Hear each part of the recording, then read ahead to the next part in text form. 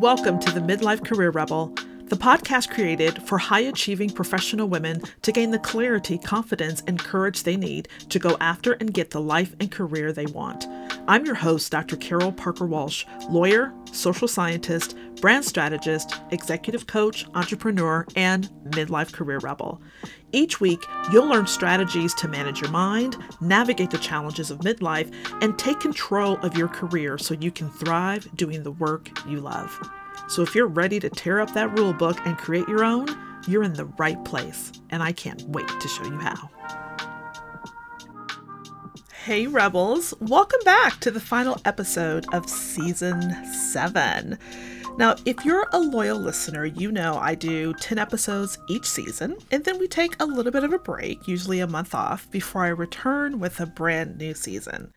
And Season 7 has been filled with incredible interviews that I've received amazing feedback around these interviews. So thank you so much to all you listeners and fans for sharing your takeaways with me and letting me know that you're really enjoying the content of the podcast. I set out to create something a little bit unconventional to equip you with the knowledge, insights, and courage to step into control and the driver's seat of your life and career.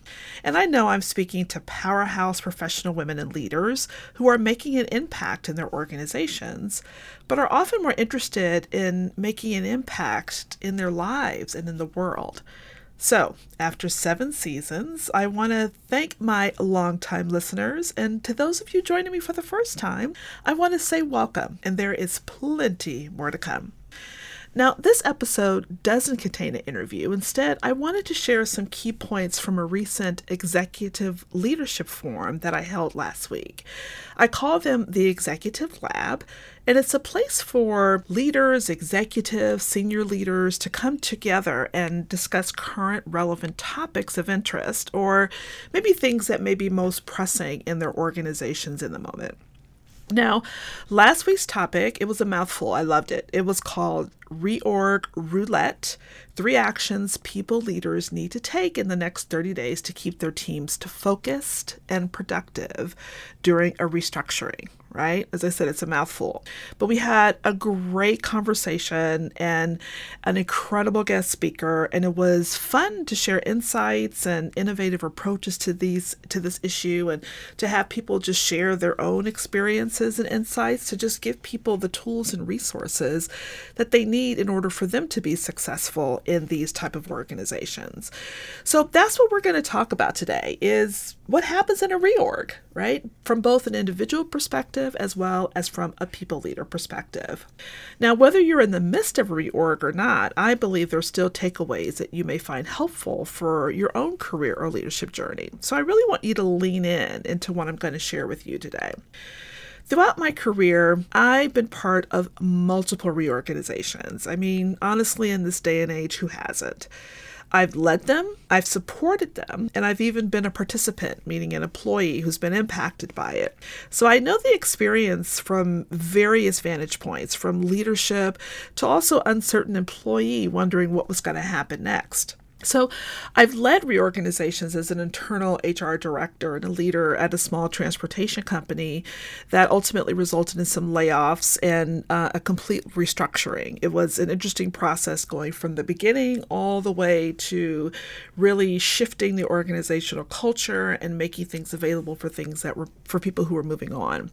I've also been an internal organizational consultant overseeing employee engagement and productivity at a large academic institution that was going through a reorganization, and the impact that had on healing that would take place after so many people were left and so many people were left behind. And I've been an external consultant working in the aftermath of a widespread restructuring of a healthcare system, working to stabilize a workforce that was filled with some very angry and very distrustful people once it was over. So there was a lot of work to be done that actually took us almost a year to bring that organization back into its functioning capacity.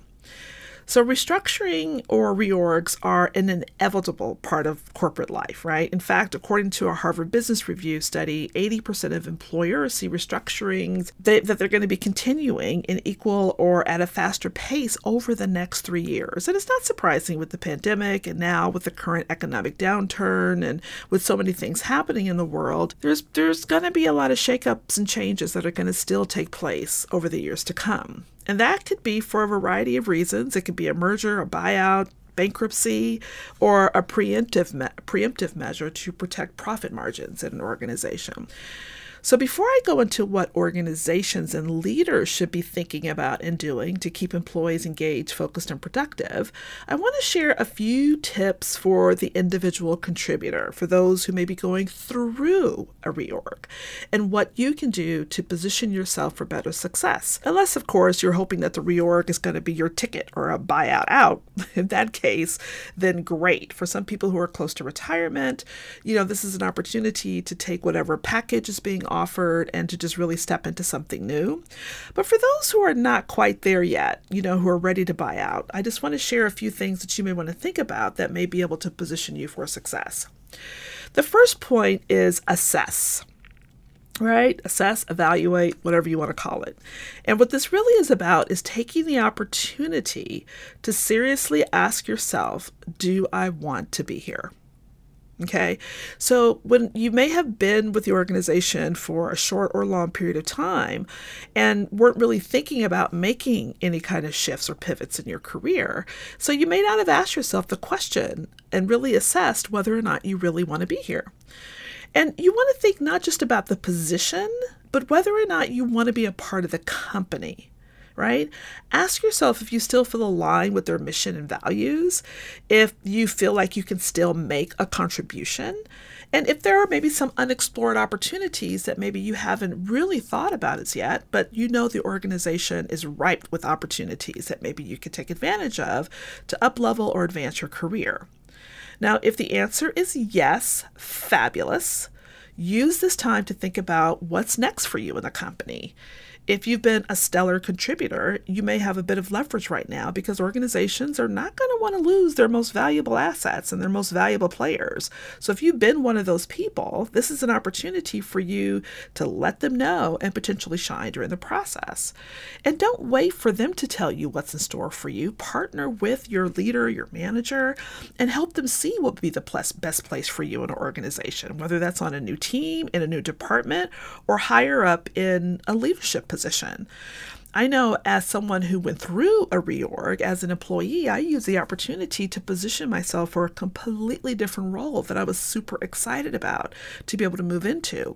One, because the area that I was in was going to be disbanded. But two, it gave me an opportunity as I was thinking about the future of my career to step into something completely different, but still was aligned with my skills and abilities and had tremendous growth opportunity. Now, if you've discovered, on the other hand, that you've gone as far as you can go, and you realize that actually now is a pretty good time to think about pivoting out, maybe because you've been stifled in your career over the past few years, or there really aren't any viable growth opportunities for you, then this is a good time to think about what's next for you. Right? And we have plenty of episodes with the podcast available to you to figure out how to do that. So I'm not going to go into a lot of depth in terms of those steps. But a reorg could really be a useful inflection point, even if you didn't realize you were ready for one. So use this opportunities to really assess, is it time to stay or is it time to go? The next thing you want to do is to network. And I know this sounds counterintuitive. While it feels like the Titanic is sinking and you're going around saying, hey, we'd love to get to know you. If that's the analogy that's coming to mind, that's not what we're talking about, right? The reason it's a great opportunity to network and to make new connections and to strengthen existing ones is because you never know where people are going to land after the reorg. So the relationships that you build today could really be beneficial for you tomorrow. And remember, networking is about building relationships. It's not about asking for something or asking for favors. So you're not going around, trying to see what you can get next. You're really trying to have a conversation to find out where people are at, what they're thinking. Some people may be poised to go someplace new, or may have a recruiter may have called them, or they may have been headhunted out into moving to someplace else. And they may be moving to an organization that actually is a place that you've always wanted to work for. Or they may be moving to an organization that sounds like it has potential and opportunities, or they just may be moving someplace else and trying something completely new. But you just never know, depending on where your head is at, what that relationship could yield for you in the future. So, as I said, it's not necessarily about talking to people to secure your position in the organization or secure a new position in the organization, even though there could be a little bit of that in the background, but it's really about building those connections and relationships that you may need to access once the reorganization is over, especially if things don't quite go as planned as you thought they would. So before you start networking, however, you want to have a plan and you want to be discreet. Right? This is a great opportunity to do online networking as opposed to face-to-face networking. Remember, people are going to be split in terms of their attention and their focus right now. So really be thoughtful and kind about how you go about doing it. But it's still a great opportunity to meet people that you otherwise may not have had the opportunity to connect with before. The third thing that you want to do is just show up, right? If you know that you want to stay, and you're not dealing with any uncertainty around your role, then this is the time to step up and help out and be seen, right? Show what you're capable of and how valuable you are to the organization. Whether you're an individual contributor or a manager, you can use this as an opportunity to shine. Resiliency and agility are two key leadership attributes, some of the most important next to critical thinking. And keeping your head above water with this kind of pressure will speak volumes.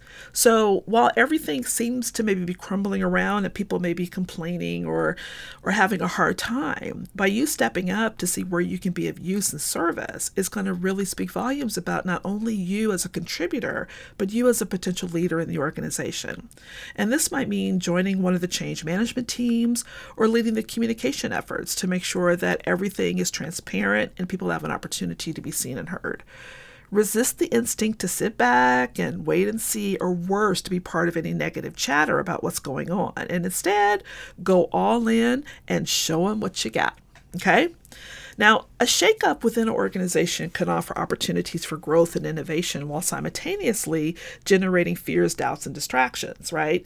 And so the challenge in all of this is just to remain productive, to remain focused in the midst of chaos, to make sure that you have your plan in place and you're clear about how you want to navigate this experience that could turn out to be a really great opportunity for you. Okay? All right.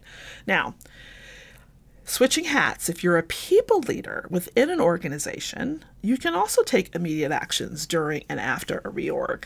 And these are some of the 3 critical actions that we talked about at our last executive lab that were really favorably received. Now, I have to say that we help organizations, our specific goal, same thing pretty much that we do with the high-performing, high-achieving, ambitious women that we work with, is to unlock innovation by sparking creativity through sometimes unconventional approaches that can advance inclusivity, safety, and trust. And disrupting common or typical patterns of thinking and acting allows the mind to create new and creative solutions that can positively impact change. It's similar to when you disrupt old mindset narratives and patterns or limiting beliefs that have held you captive to a particular way of being in the world. We like to present opportunities to disrupt patterns and to spark creativity and innovation. And so that was kind of exciting at the lab to really talk about a new way of thinking about things that may commonly have been thought about, right? So let me tell you a little bit more about that.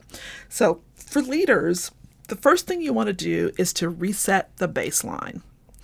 And that means you want to think about the fact that the reorg in and of itself is a disruption to the system, right? It's a pattern disrupt in and of itself. So that means that you have to reestablish your baseline. Now, the mistake that many organizations make is trying to pick up as business as usual, right? They go through a reorg, the dust clears, they're like, okay, let's go back to business. But if we've learned nothing else from the pandemic, is that there's no such thing as business as usual. That when there's a significant disruption, it changes people, right? It disrupts people. And as such, you can't go back to anything new. You have to create a new normal, a new baseline from which to operate. No team can achieve high-level results without first creating a new and clear operating plan, right? This is often in team dynamics called like the forming stage. It's when you come together and define who we are and how we're going to be. And at this time, an organization needs to do that process and not assume that just because maybe a few people left or things moved around a little bit, that we can just kind of blow the dust out of the way and keep going. The next thing you have to do is learn how to reconcile different expectations, because there are going to be different expectations now. What is it going to mean now in terms of this reorg? What does it mean that this department is gone? What does it mean that these people have left? What does it mean that now this is the way we're going to operate? So you need to have an opportunity to reconcile all of those different expectations. You need to figure out the new way of work. How are we going to do things now in this new iteration of who we are as an organization? And achieving results in a way that's aligned with organizational values, mission, and vision, and the strengths of those remaining to do the work. Like, how are we going to perform? And that's the key thing, is that in a reorg, we have to be able to answer these questions so that employees can stay focused and perform at their highest level. And the way to ensure performance is by making sure that we're following this plan to reset the base, to make sure that there's alignment, right? To make sure there's a reconciliation of expectations, and to figure out how we're going to start doing things here. Now, by resetting the baseline, you can create opportunities to address things like layoff survivors' guilt or the lack of motivation that actually can impact up to 71% of those who are staying in the organization. So remember, it's not just those who leave, but it's those who remain who are most impacted. Think pandemic. It's the same thing. And so we have to think differently about how we approach how we support people after a reorg. Now, by highlighting A, how the new structure will empower and better serve everyone, while B, aligning it with the vision of the next iteration of the organization, and C, showing how each role contributes to this new future, a leader will support employees becoming more focused and engaged. Now, this seemingly simple step is very pivotal in restoring morale, motivation, and alignment to a unified purpose, which can pave the way for a smooth transition and for a smoother future. Now, number 2, the second thing that leaders have to do is elevate the bench. Okay, so think about baseball, right? You have the key players that may have been playing on the field, but now that you've shaken things up a little bit, it's time to start looking at who's on the bench and bringing them up to the field. Leverage restructuring as an opportunity to identify and nurture your new and next leaders. That's one of the key things that a leader needs to do. Use this as an opportunity. Research indicates that companies that take a proactive approach to leadership development are 4.2 times more likely to outperform those who react passively during a restructure. So that can make a tremendous impact on an organization's bottom line after the restructuring is over. So by building leadership capacity in the next generation of leaders, it'll prepare them for succession and drives engagement and productivity across the organization. And while organizations should already practice regularly reviewing talent distribution, a reorg is a perfect opportunity to start calling your top players up from the bench. The problem is most leaders don't know where the high performers are in their organizations, particularly if women and diverse talent, or how to elevate them into the right leadership positions. So this is the opportunity to start doing that work. Look for those players, look for those key people that you otherwise have not thought about as an opportunity to step up and start changing the game and the nature of the organization. When you're offering talent, particularly female and diverse talent, opportunities for growth and development during a restructuring, it communicates a commitment to their future within the organization and fosters a greater sense of belonging and purpose, which can be critical to productivity. Now, the last idea I shared was to solicit bad ideas. Right? So communication, we already know, particularly during a restructuring, is important, but it should be more than just disseminating information. It has to be restorative. So frequent and transparent communication can significantly alleviate anxieties. But a recent study by McKinsey found that organizations that communicate openly during restructuring reported 25% higher productivity levels than those that didn't. But it's more than just having open conversations. It's about restoring trust and safety, or establishing it if it never existed before. Psychological safety, and we did an episode on psychological safety and creating authentic trust in organizations, is often compromised during a restructuring. And one of the key indicators is fear of making a mistake or not being seen as an integral part of the team. So one way around that is to incorporate micro-restorative events into your communication strategy, which can be as simple as a regular town hall meeting or departmental check-ins.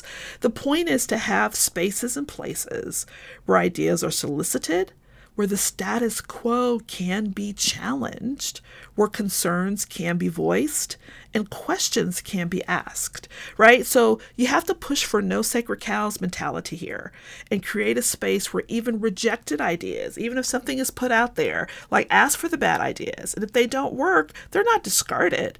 They're just placed on a parking lot because they may be able to be revisited when we have greater open minds and ability to explore these new concepts that we otherwise didn't think about before.